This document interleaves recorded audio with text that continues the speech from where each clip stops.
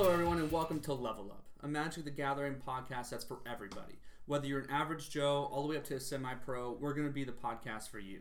We have a focus on leveling you up and leveling up with you. We're going to start with some basics to some more advanced maneuvers, but our focus is just going to be becoming better Magic the Gathering players.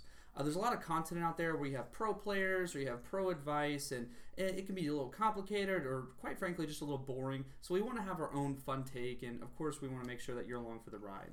Whether you're doing just casual tabletop Magic, or you want to become a better player and start conquering at your local FNM, or even attend a GP and do well there, that's what we're going to be doing for you. In addition to that, we will guarantee that you get laid listening to our podcast. Disclaimer, no, you will not get laid by playing Magic the Gathering ever. Let's just jump right into the show here. Alright guys, welcome to the first episode here of Level Up. This is going to be called Level 1 since that's where we're starting. Quick note or disclaimer, if you know absolutely nothing about Magic the Gathering or straight up noob, hardly anything, we are going to be coming out with a Level 0 episode, so stay tuned for that. That's going to have just a quick rundown of all the simple things, the stuff that, players who've even just casually played it already know. But once you get to that point, that's where we're starting here. So just a quick side note. Do a little bit of intros, a little bit about us. My name is Shane. I've been playing Magic for a couple years now. Mike is the one who taught me, and he taught me terribly, so I had to get better on my own. But I do want to kind of clarify a little bit about our styles. I tend to be more mid-range to control type player. I love card draw, by far my favorite thing to do. Because he's an asshole. I'm not a fan of aggro, and I kind of have a just an overall dislike for it. But kind of a quick rundown of our styles and what we like. And next up on us is... I'm Mike. I taught both these guys how to play Magic. He's very old. About a year and a half ago. I've been playing on and off for about 20 years. 600 years. He used to know Niv Mizzet. Yeah, me and Niv Mizzet went to school together. So I play a lot of Commander. I like a lot of red-blue like combo decks with spells. I like to play a lot of spells. Storm is my favorite mechanic, and I really wish it wasn't a incredibly broken mechanic. Will never be reprinted. I want to see it reprinted. Ever. Literally never. What else? Let's see. Will never be reprinted. Oh, I also, I should mention I like Standard. No one cares, but I guess I should throw that in there. I play a lot of Commander. I played Standard for a really long time. And now I'm just getting into Limited, and I'm not that good at it yet. But that's one of the reasons that I'm here.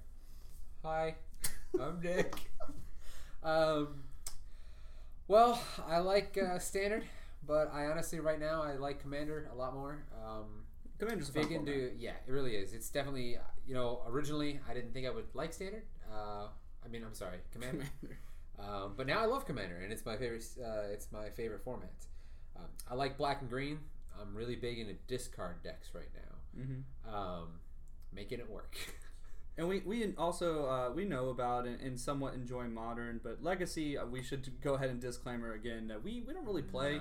We're not rich millionaires and just never really interested us. It's kind of just a quick format, just who could get the most broken thing out first. And we like to actually play Magic, engage with your opponent, and try to outplay them, outsmart them. And again, that's where I feel the majority of the player base is at. And yet you have all these people talking, Legacy, Vintage, and newer players are like, what? They're overwhelmed, just kind of daunting, and so again, that's where we fit in here. But let's get right into our. Go ahead, Nick. I was gonna say one more thing. Uh-huh.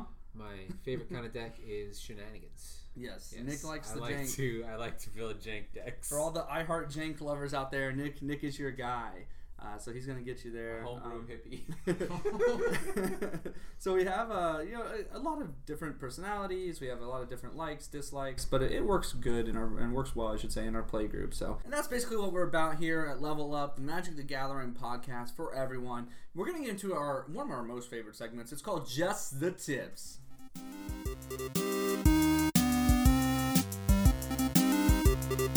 Our next segment is going to be called Just the Tips. Oh, baby. This will be a segment where we're going to give you just basic tips and tricks on improving your Magic game. So Shane, take us away. So I want to start by prefacing this as we're all leveling up together. Again, our whole theme of the show is just you're an average Joe all the way to semi-pro. We're not the experts. We're not the pros. We're not terrible. At least we like to think we're not. But we're all going to be learning. We're all going to be learning together. We're all going to be going on this journey. I know it's going to sound sappy and lame and the whole 9 yards, but we're all going to go through this together. We're all going to get better together. We're going to help each other out, and this is kind of what we want. And I feel like this is missing from the Magic community.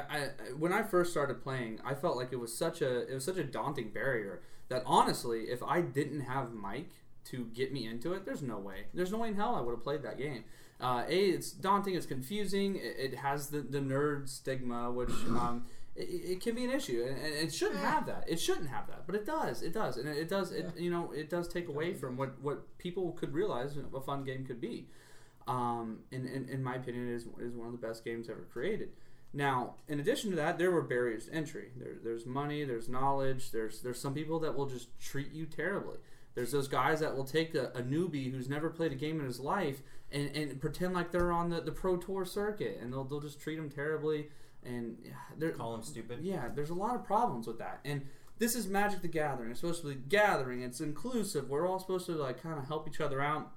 And I think there's a huge market of that goes unanswered, goes unwarranted for people that really want to do that. So this is where we try to fill it in, and we're going to level up with you. We're going to start kind of basic stuff, just simple tips and tricks that helped us get to where we are, and again, us rehashing it will also help us as well. I like to start with one of the most basics of everything is, please, for the love of God, if you're building a standard deck, and every new player falls into this trap, myself included, I'm sure everyone at this table included, do not put more than 60 cards in your deck. Just don't do it. Just don't do it. Mathematically, it's literally the worst thing you can do. Yep. Go ahead. Battle of Wits. Oh my god. When that card was in Standard, I loved it, and I had a deck that was so big that I could barely shuffle it. Explain the Battle of Wits. I don't remember exactly about the card, like 200 or but something. if you have 200 cards in your library and you play Battle of Wits, you win the game. Right. The only exception that no one cares about. So moving on though, for real, 60 cards, and it was so hard for me as a new player. And looking back, I'm like, what was I thinking? And it's one of those moments. But you have to learn and you have to experience that. You'll never hear a pro player tell you that because they just assume you'll know. They could just drop the name of a card and you should automatically know what it does. And we'd like to bring you to that point, and maybe you can go there. But we want to make sure that we all can really learn, and that's the base of the community. And that principle applies in every format. I mean, we're talking a standard play, it's 60 cards, and we're talking limited's 40. Yeah, limited's 40. Well, Commander has to. Commander's 100. I mean, you have to stay at 100. But it's always better to... Yeah. It's obviously hard sometimes. It is. But it's really hard. Good cards in Magic. And it could be a really hard... It could come down to some really hard decisions, but it always ends up being better. It's like picking like what child you like the most sometimes, like I don't know about that. I don't but think you go okay. that far. I'm sorry guys. Coming from someone with no kids. Yeah, caveat. No, but like obviously that's hyperbole. But yeah, and same thing with limited. Don't go over 40. I'll play limited games and I'll see a guy that has like 60 cards in his deck, and I'm like, what are you doing? This is limited. You can get down to 40. You can almost guarantee some of your draws. Why take the risk of having not so good cards get drawn instead of your really, really good cards? But it's a common trap that everyone falls into, and it's something that you can do. So like, let's say you're not 100% sure which direction you're trying to go with this deck, or if you're just trying to craft a deck for the lulz, and you have a few cards that you're uncertain about which ones you want to keep. Something that I'll do sometimes is I might play for example, a 70 card deck, and you find out pretty quick when you're playing your deck. And this is not, I'm not saying do this competitively. I'm saying this is something you do as a test, obviously. But when you're trying to test a deck out and figure out what cards you want to use, you can build a 70 card deck, because when you're playing your deck, you find out pretty quick when these cards are in your hand, whether or not they're cards that you want to have in your hand. When you're playing a game and you find yourself not wanting to play or going, crap, I didn't want this card right now, if that's happening to you a lot, you just found your card that you can cut out of your deck. And I agree with that, and I think you could also just do that with a 60 card deck. Yeah, and but I'm saying if you really can't, if you just want to do all the tests in one. If these are my two children, if you're at that level, that's something you I'm could not going to try. hear the end of this, but I thought it was funny. It's not like which one you got to keep; it's just which one you love more. Jesus. Goblin Chain Whirler, I hate, so no. But another big tip that we can kind of help you out with is when to play 4, a full play set of something, when to play 3, when to play 2, and when to play that one Silver Bullet card, which, it comes up, but you always want to tend to avoid 1 and 2. If it's a card that maybe it comes in handy, but you don't really want to see, or you have a tutor for it or something, sure.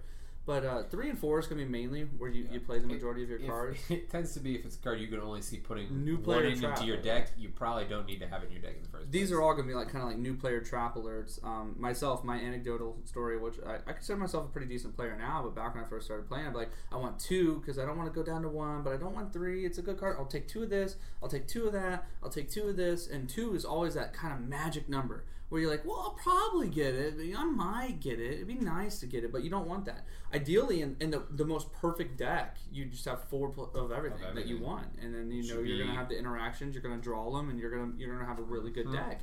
The exception, the caveat, if it's an expensive CMC, you don't want 4 of like a 9 drop. I mean, that's an insane example, but and you also don't want 4 of a legendary unless it's that important to your deck.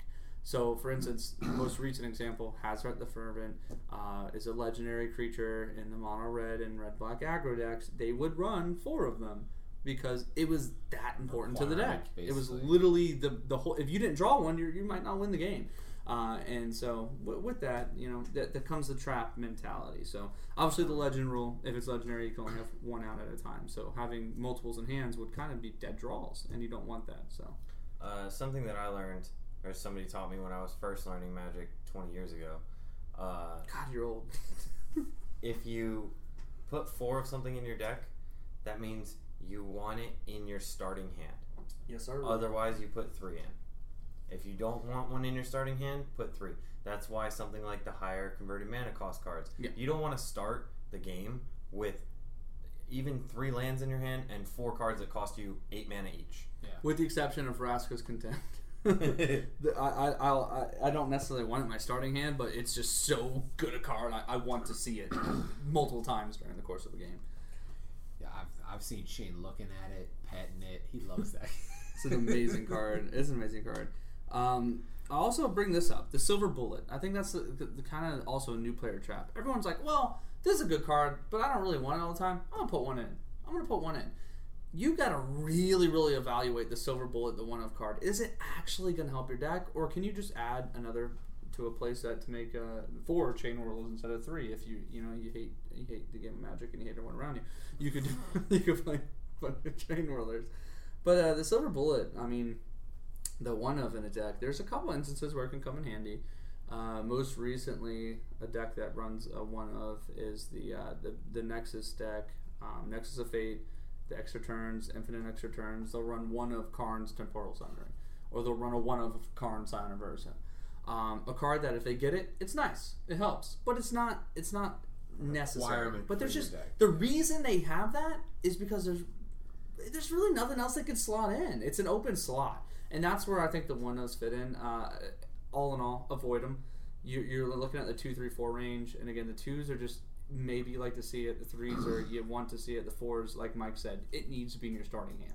If you're in a ramp deck, you need 4 Llanowar Elves. There's just no way around it. You want the ramp. You want it turn 1. You want to play Llanowar Elf, and you want to have 3 mana turn 2, and that's how it goes. So yeah, I mean, deck building is by far where it all starts. I mean, it's where your deck starts. You don't just start with a good deck. You got to get to that. My first deck was trash. It was terrible. It's like a green-white counters deck with the Johnny, the terrible one, not the good one, back in the Aether block, and took it to FNM. Did okay, but like it didn't blow anyone away. It took people by surprise, I guess. People had to read my cards because they're like, what is that? A bunch of commons, uncommons, but you got to work your way up. That's what we're here to do. To be fair, Shane's first deck was a. Not 60 cards, by the way. It was more than 60. That was the first deck he made. The first deck he played was a Planeswalker deck because that was the only way that I could think to get them in. Was we went out, we bought a couple of Planeswalker decks, we sat at the kitchen table, and I taught them how to play with these stupid decks because we hate them. I got a Nissa Planeswalker deck. I got a Johnny, obviously. That's why I built around him. Yeah. Fun caveat, those decks come with 60 cards. Wonder why? Because that's just what you need to do. It's non-negotiable, people. If you have more than 60, just start cutting it. That's a new player trap. The next one I want to bring up, and there's some differing opinions on this one. The 61 everyone agrees on. I mean, you just can't not.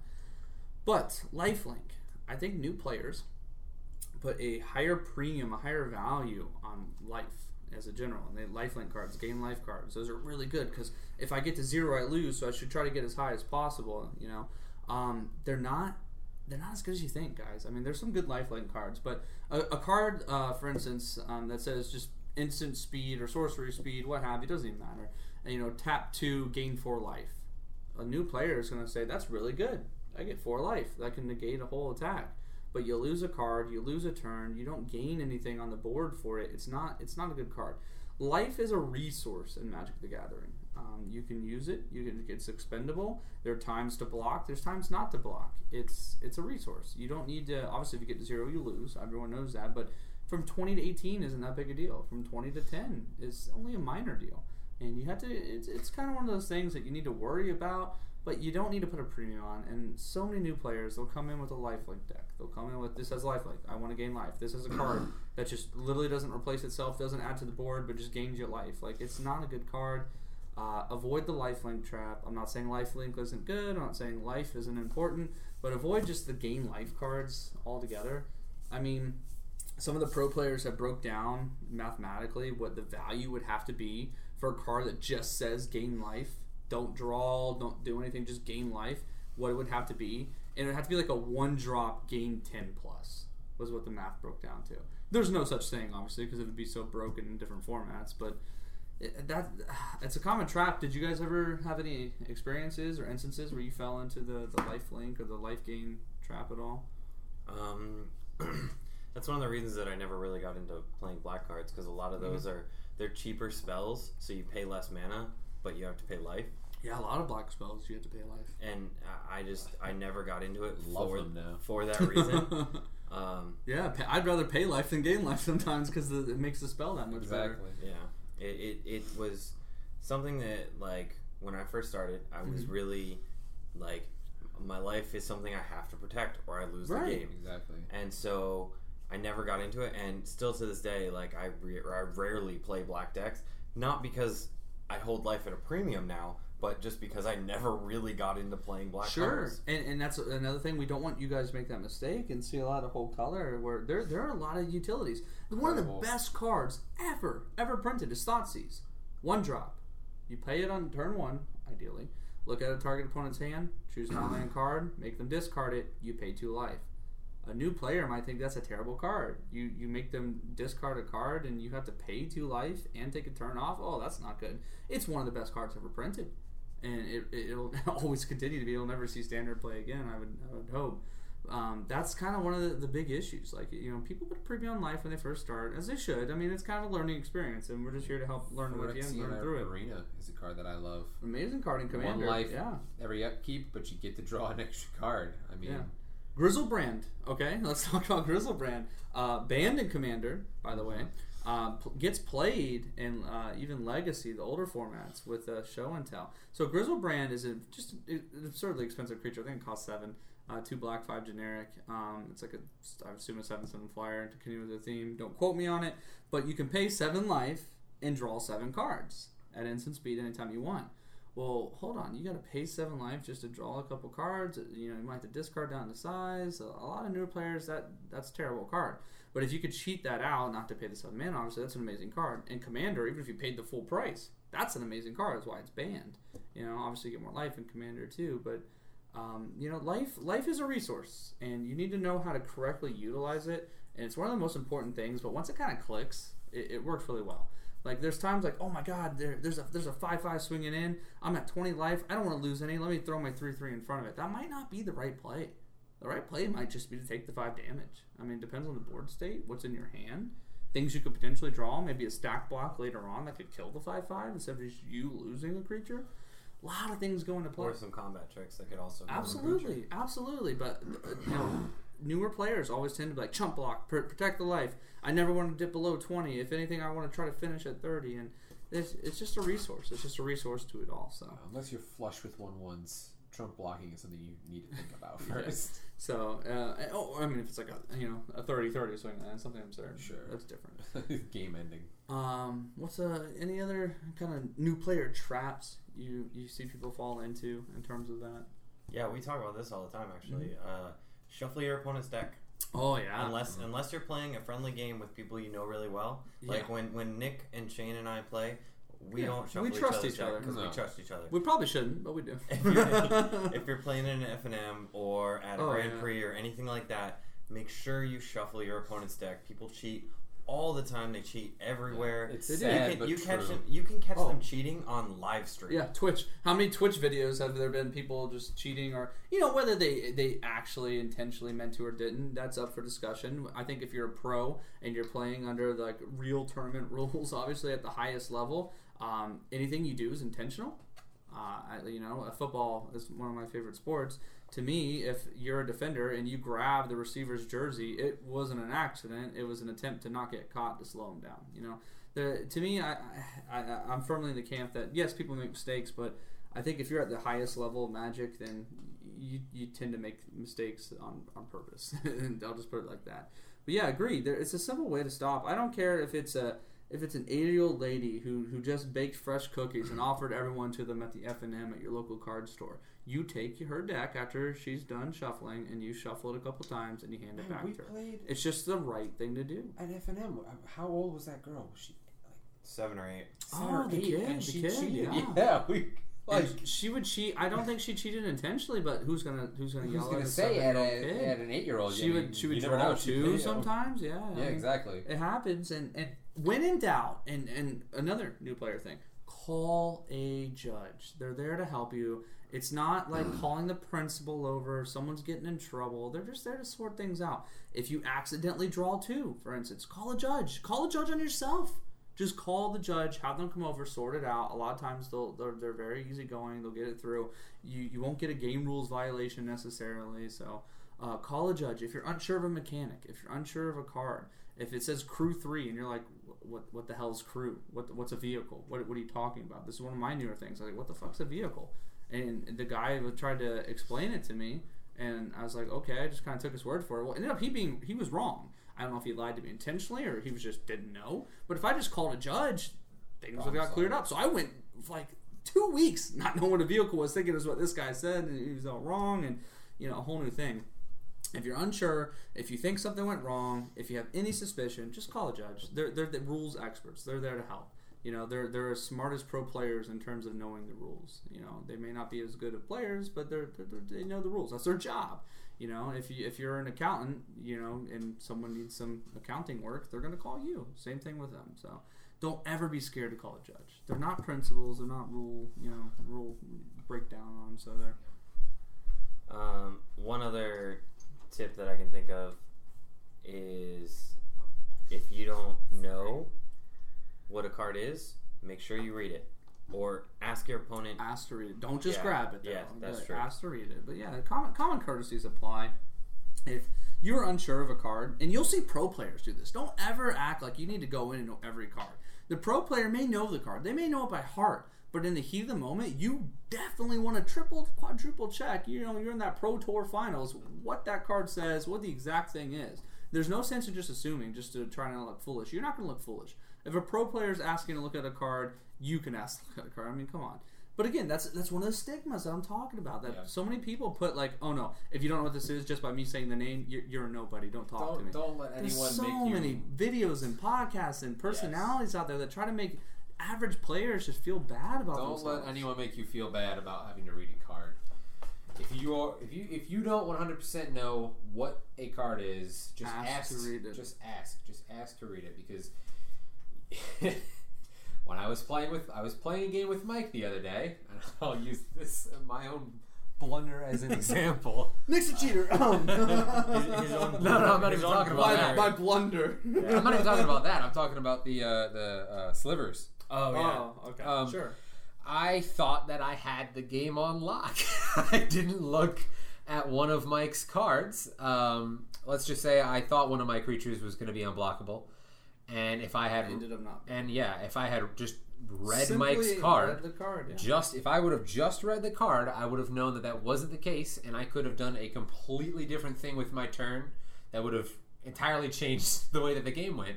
But because I didn't, I screwed myself essentially. Yep. And that's the thing. Don't beat yourself up about mistakes, but do learn from them. Don't brush them off like, it happens to everybody. Of course it does. Don't take it to heart. But the difference between a good player and a great player is you can learn from mistakes, and that's in anything: magic, sports, poker. I mean, just anything, and life in general. It's just good life advice. If you make a mistake, if you do something that ended up not working out for you, you tend to not do it again or do it differently the next time it comes up. So take mistakes in stride. They are a part of learning. You're not ever going to play perfect. I mean, even pro players make mistakes. So please don't hold yourself to some ridiculous standard. Obviously, people are going to make mistakes, but just learn from them. But I mean, there's so in terms of sleeving up, you get your cards in. You got your 60 card deck. Not anymore. Obviously, not any less because that's illegal. You got it sleeved up. You're ready to go. You got the right combinations of full play sets of 4, 3s, what have you. You get there. You shuffle your opponent's deck. You're not scared to call a judge. You're moving on up in this world. You're ready to go. Where do you go from there? Where do we go from the gameplay? I mean, your deck's got a good focus. You feel like you got a good deck. You're not, not playing a bunch of gain life spells with no win cons. So, what do you look to do next, Mike? I actually, I want to caveat here for just a second, because you started talking about sleeving up, and it made me think of a dick move. So yes, by all means, call a judge whenever you think something is wrong, but do not be a dick and sit on that. Sit on whatever you see is wrong until the end of the game when you're about to lose. Call a judge just so you don't get the loss. Agreed. So what he's referencing is a famous example from a recent tournament.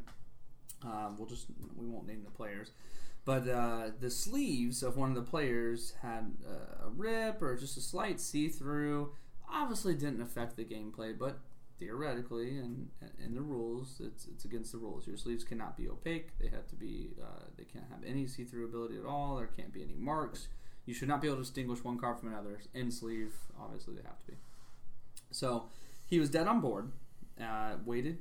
Waited till all the way to the end of the game because he thought he was going to win it legit, I guess. Was about to lose the game, called a judge over and said, I can see through one of his sleeves. The player that he could see through one of the sleeves was awarded the game loss. That same player went on to top 8 at GP. And that's money, that's livelihood, that's a lot of players' lives going on hand. A lot of kind of conflicting opinions. Yeah, the guy should have checked his sleeves. Always bring extra sleeves if you're at a major event. We're not quite to that point in our level up series, obviously. But I mean, even F&M, people should be way more easygoing. But it's just, it is a dick move. I agree with you, Mike. Just uncensored, in my opinion, dick move. It didn't affect the gameplay, and he knew what he was doing, 100%. But here's what I'll also say: you have to assume that every opponent you sleeve up and you sit across from that table, they could be that person. Don't assume they are. Don't ever do that. But they could be. And you need to take the precautions to protect yourself accordingly. My favorite player is Reed Duke. He's a professional player, arguably one of the best Magic players on the scene right now. He announces every single thing he's doing. There is no confusion. Just the other day, he corrected a judge. The judge made the mistake, and he told the judge he was wrong in a very respectful way. I mean, you should look him up. He's a good guy. But he'll announce everything. I'm tapping this. I'm casting this. Does it resolve? He goes through all the steps, all the phases. There's no, he didn't say this, that, whatever. There's no misconception with him. And he does this not just because he wants to make sure he's concise, but he wants to make sure there's no shadow of doubt. There's no room. There's no error. So it is on you to an extent. Just like that opponent, some people can shuffle, and they can shuffle to where their perfect starting hand's always on top, and you don't even notice it. If you just cut their deck or just say, no, you're good, bro, go, let's just start playing, you lose, and that to me, that's on you.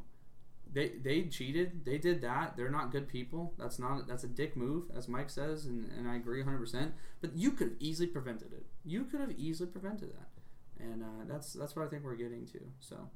But, all right, so you sleeved up your deck. You got your 60-card deck. You got the right amount of everything in there. You got a good deck. You got a good synergy with your deck. You shuffled your opponent's deck. You're dealing out 7. You're not scared to call a judge. We're moving on up in the world. What do we do from there? What's our next step? Mulligan. How to mulligan. There we go.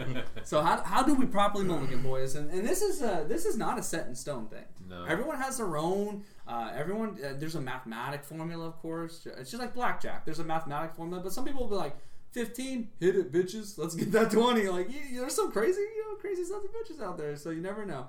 And obviously there's circumstances where that would work, of course, obviously with the math, if they have a 10 flip. There but is still lots of magic. Anyway, but when would you mulligan and when do you not mulligan? When do you roll the dice? I mean, obviously, I never mulligan when I have one land. the biggest, He's kidding. He's kidding, folks. Yes. Do not write that down. Obviously, one of the biggest factors in whether or not you're mulligan is and land. CMC, the spells in hand. Exactly. That has to be the two biggest, right? It really is. It's the major. I think those are that's it. If I'm running Pretty three much. colors, I mean, if I'm running 3 colors and all my spells are green and I have 2 swamps, probably not gonna keep that in hand, guys. Exactly. Like, I mean, you'd have to like really have something. Obviously, But none no, or one no. is pretty much a mulligan. I mean, none is a guaranteed mulligan. Of course. One is. So pretty let's much break guaranteed down mulligan. to what you have. If you have 7 lands, you mulligan. If you have Yes. 6 lands, you mulligan. If you have 5 lands, you probably mulligan unless you're control with a couple of drops. There's a caveat. If you have 1 land, you mulligan. If you have 0 lands, you mulligan. If you have 2 lands, again, it depends on what you are. If you're aggro, I mean, run it, baby. If you're control and you have 2 lands, ship that shit back. Okay. This is where I disagree because I have a couple decks. For instance, my Elf Commander deck. Exactly. Elves. My Everything creature always generates one so much land's mana. all you need. I need 1 green land, and usually that deck is good to go. Right. Yeah, exactly. Right. It still, does depend still on the does deck, depend, of course. obviously. And if you have 4 lands in an elf deck, you're shipping it back. Oh yeah. You don't want 4 lands. No. But you're also running in an elf deck. You're running 13 lands usually in a pauper deck and a modern deck. I'm talking about Commander. Any elf But deck. even in my Commander deck, I'm running I think 29 forests, Jesus. which just for those of you that don't know, in your average Commander deck, you're gonna run 36. like 36, 37 That's lands. the standard, the gold standard. And so in my elf deck, I'm running 29, and I almost never have mana issues. Yeah, an elf deck in like the major formats, it's like 13 land, 14 land out of 60, which don't ever do in a standard deck. Please, unless they reprint like a full elf set. I don't know, but.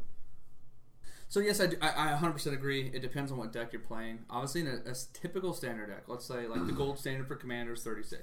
The gold standard of lands in a standard deck is 24, and that's just where it is. Even aggro decks will play 24 lands. Control decks tend to play more, up to 27. You'll never see more than 27, but there's math that backs all this up. Now, we've come a long way in terms of learning, and not just as individuals. I mean, sure, but I'm saying as a Magic community as a whole.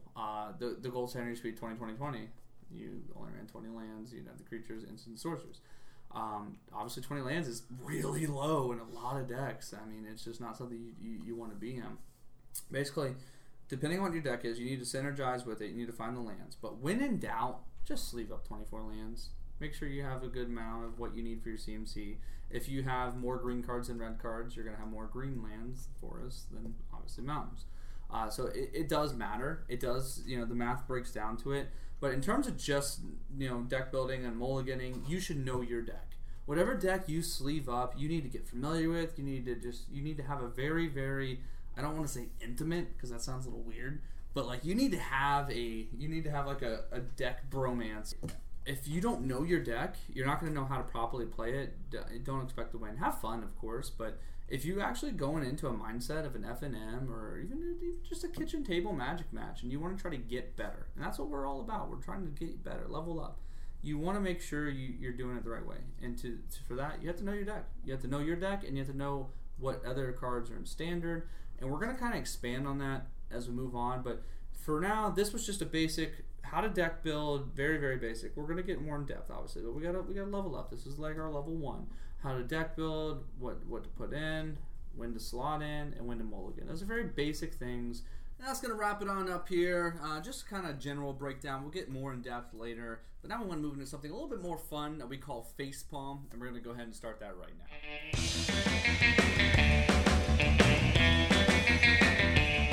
We're going to start out with the smallest mistake, the BBB, the basic bitch blunder. Triple B. So I was playing a game with Mike, and this is something that didn't necessarily hurt me. It was a No, it benefited you. It There was no necessarily. It hurt me. hurt It Mike. 100% Let's be real, benefited you. It was a benefit, but he didn't catch it. But it was cheating. It was definitely cheating. So Unintentional. unintentional Yeah. cheating. Nick is not a pro player. Another example of reading your card. This time, reading your own card. I have a problem with reading. Give us now with your own deck, please. So I was playing a game with the Skullbrayer, the Walking Grave, as my commander. It was a commander game, and he is a 2-drop, 1 black, 1 green. I had played a forest, and it was turn 1, straight out the gate. Played a forest, and then I played a Mox Amber. Let's explain Mox Let's Amber. explain Mox Explain Amber. what you thought it was and explain what it Yeah, really so was. what I thought Mox Amber was Mox Amber is a 0-cost artifact. I thought Mox Amber let you tap for any color you had in, I don't know how the heck I thought this, in your commander's color identity. So you thought it was like a commander kind of like exclusive a card. command tower. command tower, kind of like a command tower. It's not. No, because that would be broken. Yeah, it taps for any color of a creature or planeswalker you control. That's legendary. That's legendary. That's legendary. Legendary creature or planeswalker. Yeah, you he's control. already going. He's even worse. I even more cheated. He's already fucking up the basic bitch blunder. Exactly. We're about to move this category up a notch, ladies and gentlemen. Oh my god. So what happened? read your cards, basically.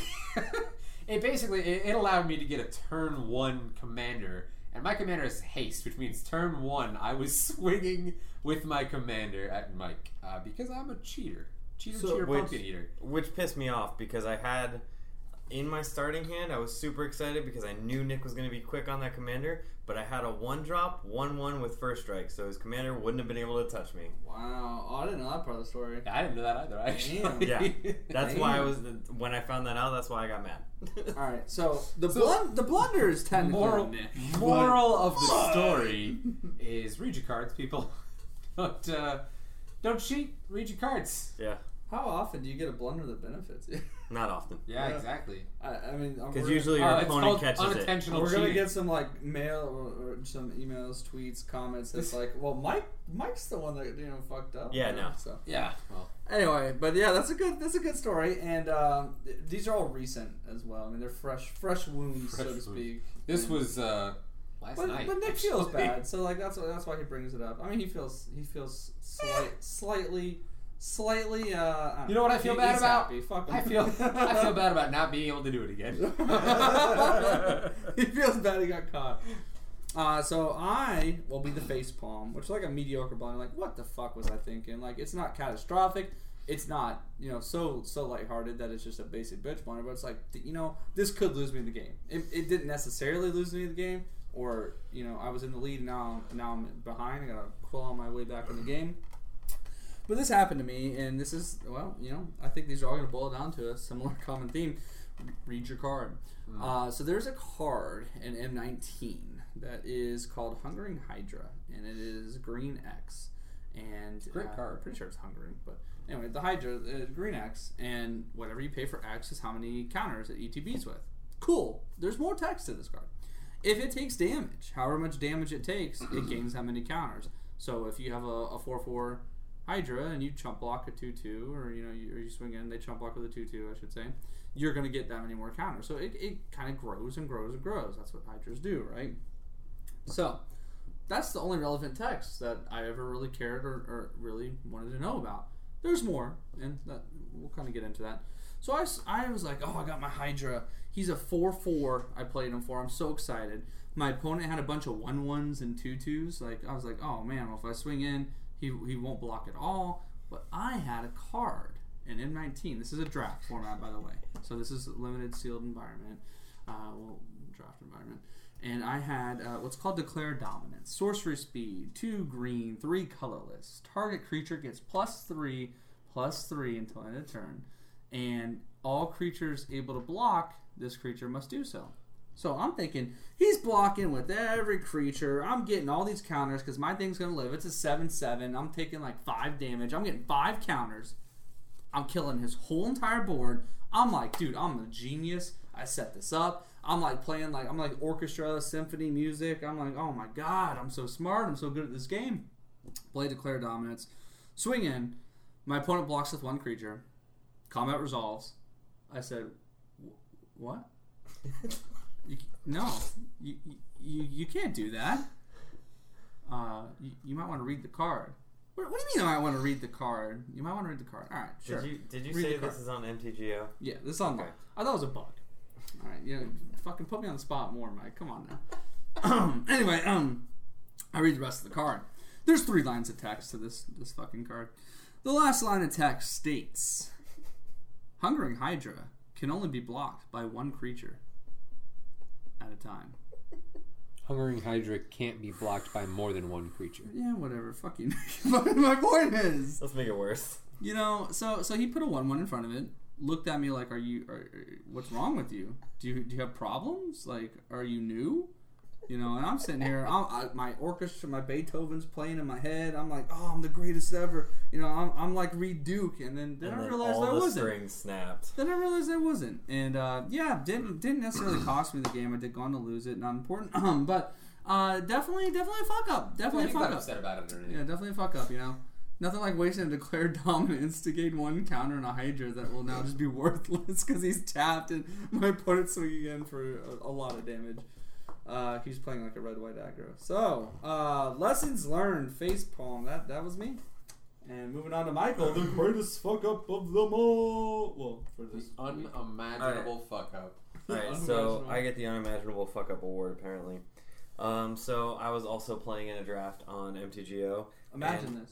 I had a card in my hand called Trumpet Blast. If you're not familiar with it, it is 1 red, 2 colorless. Attacking creatures get +2/+0 until end of turn. Great finisher for aggros. Yep. So I was playing an aggro deck, and I'm like, all right, cool. I'm gonna swing it with everything. I'm gonna kill this guy, and then how many creatures? You were swinging on like 4 or 5. It was like 4 or 5 creatures. Huge board. Yeah. And I was gonna take him basically. Yeah. I think he was at like even 18. If he blocked, I think it was 18. He would have been 18/0. I did all the math, and I was like, cool. I'm gonna play this. You also, now I remember this now. You also played Act of Treason.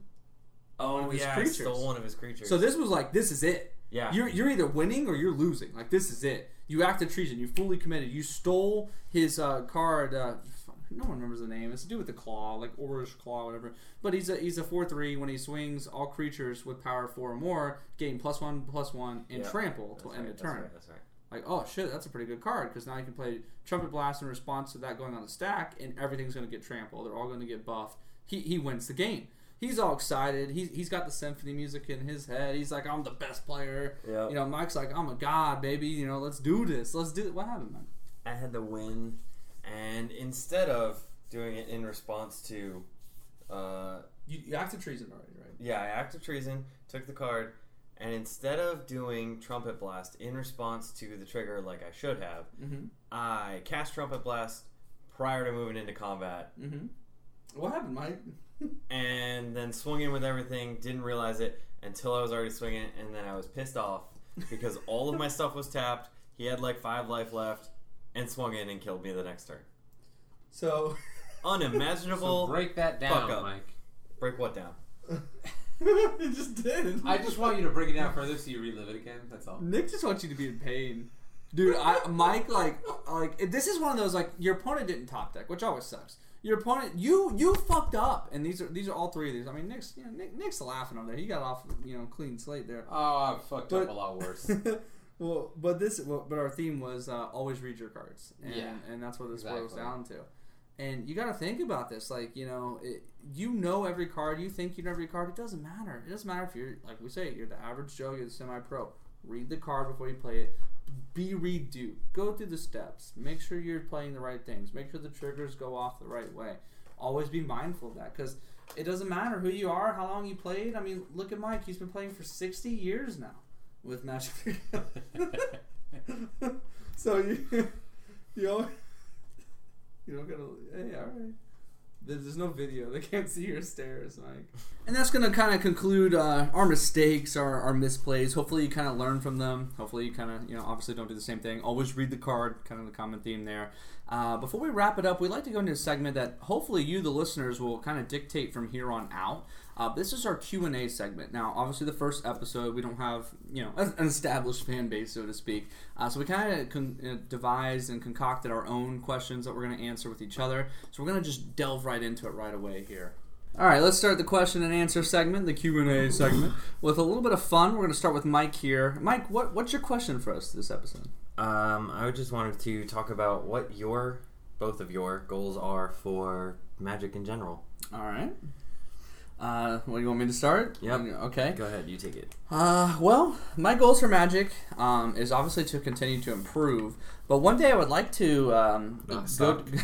Thanks, Nick. Yeah, I would like to not suck. That's my first goal. After that, I would like to attend a GP and potentially qualify for the Pro Tour eventually as well, and kind of do well there.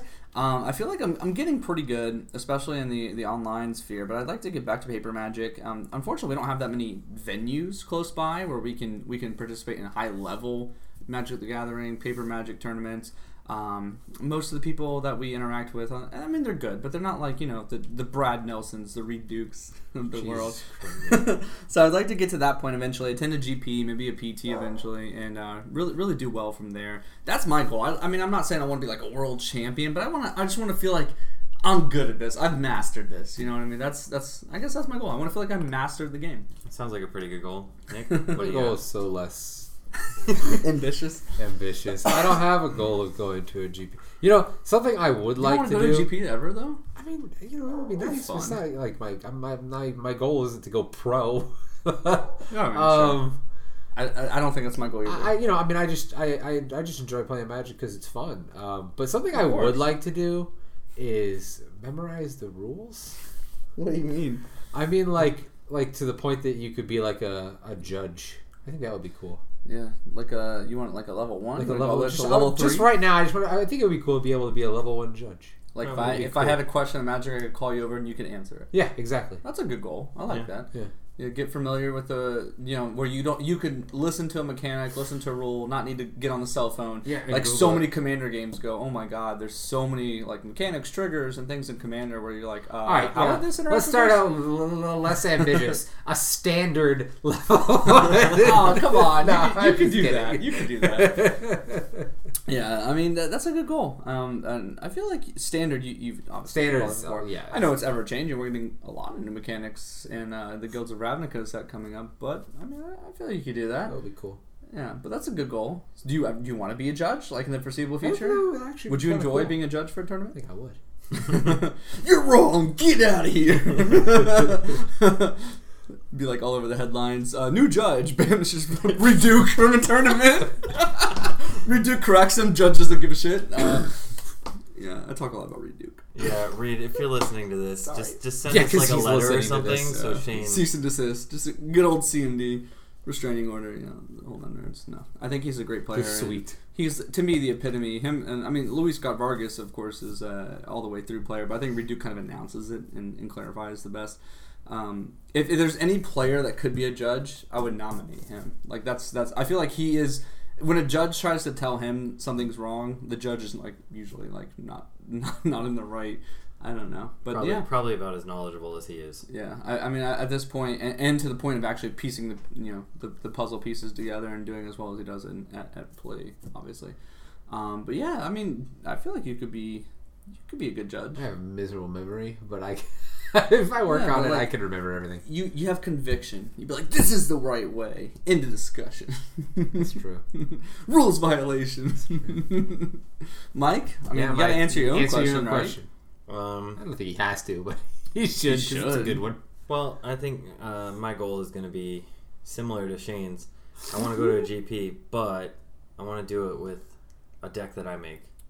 Homebrew? Yeah. Not like something that's just like the guy has to read every card you play type of thing. Oh yeah. I don't want to. Oh yeah. I don't want to like copy paste off of like the internet. I don't want to just take like your standard like, oh, this is winning everything. If I was the only person playing Red Black Goblin General, if I was the only person playing the deck that I'm playing at a GP, I would be happy with that. Yeah. I mean, I know this is probably going to be outdated by the time this comes out, but Worlds is happening this weekend. Tempest Gen, the mono blue deck, super spicy. So, I mean, yeah, that'd be a fun one. My mill deck was probably the only time I ever kind of caught people off guard. I kind of had a Jund electrostatic pummeler deck, but my mill deck at an FNM, people were like, oh my god. Like, I had like people actually crowding around to watch, and just because they were interested to see how it went. And to me, that's Magic at its core. Fun, interactive, entertaining. Yeah, everyone's goal is to win. Of course, I'm not going to finish first place with that mill deck, but it was just so much fun to play. People enjoyed watching it. I agree, and that would make great entertainment. I would love to see just two decks that you're like, what is this, and kind of go against each other and see how they interact. And it's a fresh face instead of let's see, turn one, I'll play my what's the one drop from Amonkhet, Soulscar Mage, and then obviously in response, I had Beaumont Courier, and then so on and so forth. The red black aggro mirror, kind of getting stale in standard, and I know standard's changing, but I don't think it's going to change as much as people think, unfortunately. But yeah, homebrew spicy decks, those are the best, and people like to see them interact with each other, and we don't get enough of it at the top tier level, understandably, because they want to take the risk and minimize it. But yeah, I agree with you. All the way. I'd back you up. After I go 0-3 and just withdraw from the tournament, I'll come and watch your matches there. All right, so what do you got for us, Shane? Well, my question for you guys is about this podcast in general. I mean, I'm enjoying talking to you guys about Magic and recording it, but where do you see us in the long run? I mean, obviously, depending on the listener base, even if we have 0 listeners, hopefully not, at least 1, all the way up to, let's just think big, like 100,000 listeners. Where do you see us heading? Do you see us recording often? What are your goals for this podcast? All right, well, I'll take that one. My goal for this is to eventually have, a significant listener base, but I eventually want to, all 3 of us go to like a GP, make it like a weekend trip or something where we can all go and record an episode at a GP. That's one of my goals for this. Yeah, that would be great. Nick, what do you think? What do you want to do? Is to have a Level Up Podcast T-shirt. Just a T-shirt. I like that one. I like that one too. Like a T-shirt. How about like a T-shirt that like a fan asks you to sign or something? Like you just want a T-shirt in general. Like I could go. No, like I want to. Okay. Let's make that. Let's make that a more. Let's make that a higher level goal. I want to see someone wearing. Oh, that's good. I like that. Yeah, I like that. Someone that's like, hey, I appreciate your content. And like that guy might have brain damage, to like our content. But yeah, dude, that'd be great. Just like to go to GP and be like, oh yeah, you guys are the ones that record that podcast that really doesn't teach us anything, but it's somewhat entertaining. My Magic play got worse listening to you guys. No, that would be great. Yeah, that would be really cool. Yeah, I could see that. That's a good goal. I like that one. That's funny. I think my goal for the podcast would just to be, I mean, if again, I kind of say this a lot, but if one person listens and learns something, I'm happy. If money was in teaching, I'd be a teacher. Unfortunately, not a lot in there, but I enjoy kind of helping and teaching other people. I would love for just one person to be like, you know what, your podcast has helped me get the courage to go to a GP, not be scared to call a judge, deck build and brew the correct way, and take the chance, go to the FNM, go to that GP, and try to qualify with the PPTQs and all that, and just one success story would just kind of mean the world to me. And I just want to feel like I made an impact, and not just I'm having fun, obviously talking and joking with my buddies about a game that I think is potentially the best game ever created in terms of not electronic. And I just wanted to just know that we made a difference in someone, whether it's like, hey, I got into the game, or just had the courage to do something. That make me happy. So that's the in a very sappy way, but yeah. The perfect remark for what my question is. All right. What's your favorite thing about the game of Magic? Like what's your favorite thing about Magic? It's a good one. Okay, well, obviously everyone would probably be slanted to take the fun aspect, but to me, I like a game that has the perfect balance of fun and competitiveness, because I am at nature a competitive person. I grew up playing sports, and sports is a very competitive field. You want to be the best to make the cut, to be a starter. You have to be better than other people, and it's not like cutthroat because you have a team, you have bonding, you have fun. Magic isn't necessarily that. If you're at the pro level, you have a team that you work for, but you're still all trying to win your own individual things. And I know they have team GPs and stuff, but they're very rare. So I guess what I would say in terms of, what I like most about Magic is I like the competitiveness mixed with the fun. I feel like I always like to combine chess and poker. I'm sure everyone always hears this analogy to really describe Magic. I feel like poker, you're obviously all for yourself, and there's no team, and there's multiple people. Chess, it's a one-on-one match. Highly competitive. Usually, the better player wins. In Magic, and in poker, the better player doesn't always win. You can get a bad beat. You can flood out in Magic. You can draw no lands in Magic, and I like that balance. I like the balance of you have to be good, but you have to also be a little lucky, and you have to there's a skill involved. The pro players in the world have 68, 67% win rates, and that's not that substantial. If you said the best player in the chess world has a 67% win rate, they would all look at you like you're crazy. The best player in the chess world, I think Magnus Carlsen right now has a very substantial rating on obviously his ELO and his win rate. And I just like that Magic brings together luck, brings together skill. Anyone can win. Any player can do well. It depends on your cards. Any deck could win. Yeah, red black aggro right now in current standard with Kaladesh onward is the best deck, but you can bring Tempest Djinn, you can win. You could bring your artifact deck, the one that you ran. That's actually a popular deck now with Sai, Master Thopterist in there. There's a lot of fun decks, and you could take a homebrew, you could take a skill base. There's luck, there's skill. That's to me the essence of Magic. See that? What he just said is the thing that I like about Magic. At least when I'm playing Standard. My favorite thing about Magic is the creativity, which sounds weird, but it is for me. I see like everybody at an FNM as Magic, like the game itself, and I want to try to build a deck that will beat the game of Magic, if that makes sense. The current status quo of Magic. I want to be able to make something that's weird and ridiculous and still be able to win games. And that challenge of doing that, I think, is what I like the most. Sounds kind of like Pokemon. You're gonna go in with your Magic deck and try and beat all the gym leaders. Yes, exactly. yeah. I think my answer is a combination of the two of your answers. I like it because it is the chess and poker elements, but I also like it because of the creativity. Part of the game to me that I think is most fun is coming up with deck ideas. Like you see that one card and you're like, oh, I really like this card. Let's try and build a deck around it and see how that works. Fraying Sanity for me. Yeah. Shane's Fraying Sanity. I am currently brewing like weeks. 1,000-Year Storm deck from Guilds. The new set. I'm super excited about that. I think it's a mix of both that makes the game good. And I feel that's where Commander in particular really shines. Yes, I agree. There's so many like homebrew build rounds because there's no meta. I mean, there's decks that are of course slightly better than others, but there's no like meta.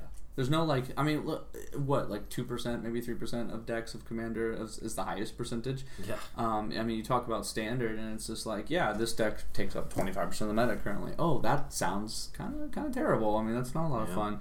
My Arcades deck, I mean, I loved it. It's just literally you got to build a deck around defenders, around walls, and it's just like, how did you lose? Well, a wall beat me to death. Like that was one of the most fun things. And when I build a deck and I have to have the spark, that motivation. Once I have it though, oh my god, it's like off to the races. It takes me a while to kind of like finally finish it. But yeah, I mean, once you have that spark, that creative idea, and I know you mentioned that build around card, and that's I think how a lot of homebrews start. It's not like, oh, I saw a Goblin Chain Roll, I had to build a deck around it. Not to tear apart Goblin Chain Roll anymore, but you see that one card that people think, oh, that's just another card, that's just another rare, that's just another mythic, it's whatever. But then to you, it's like, oh, your brain cogs start turning, your juices start flowing, and you can turn it into something really special. And I think Commander, that shines a lot, but it's so much fun to see a standard deck, even if you know it's not going to win, even if you know it's not going to top 8, even if you know it's not going to even win an FNM or top 8 in FNM. It's so much fun to just build a janky deck, put it together, have fun, and maybe you do well. Maybe it's actually a good deck, or maybe you just draw well and they don't. That's what I love about Magic. It's just anyone's game. I mean, yeah, there's decks that are better than others, but it's anyone's game. Anyone can win, and you put the skill and the luck and the deck brew and all that together, and you just get a melting pot of who knows. And I like that. I like the randomness, so to speak. Yeah. All right, guys. I think that's about time to wrap it up here. Stay tuned. Episode 2 on the way. Guilds of Ravnica spoilers. Obviously, all full spoiled at this point. I know this episode may not be fully recorded. We took a couple days to get it all out. Obviously, kind of work comes in the way. We're going to have all the social media, all of our information, all is going to be out there in the show notes. Show 2 is kind of where we'll put it together. Level 0, again, coming out. We're going to really break down for newer players. And we might even have a special guest for a new player that's just learning. Spoiler alert. But we're going to talk about the Guilds of Ravnica set. Go over it. Limited review, standard review, modern review, legacy if there is any. There's a couple. Spoiler alert on that as well. But we're going to have fun with it. And hopefully, I know we're excited. Hopefully, if anyone is going to listen to us and has fun and maybe even appreciates what we say, you're going to have fun with it too. I'm Shane signing off. That's Mike. Nick. Bye. Bye. Bye.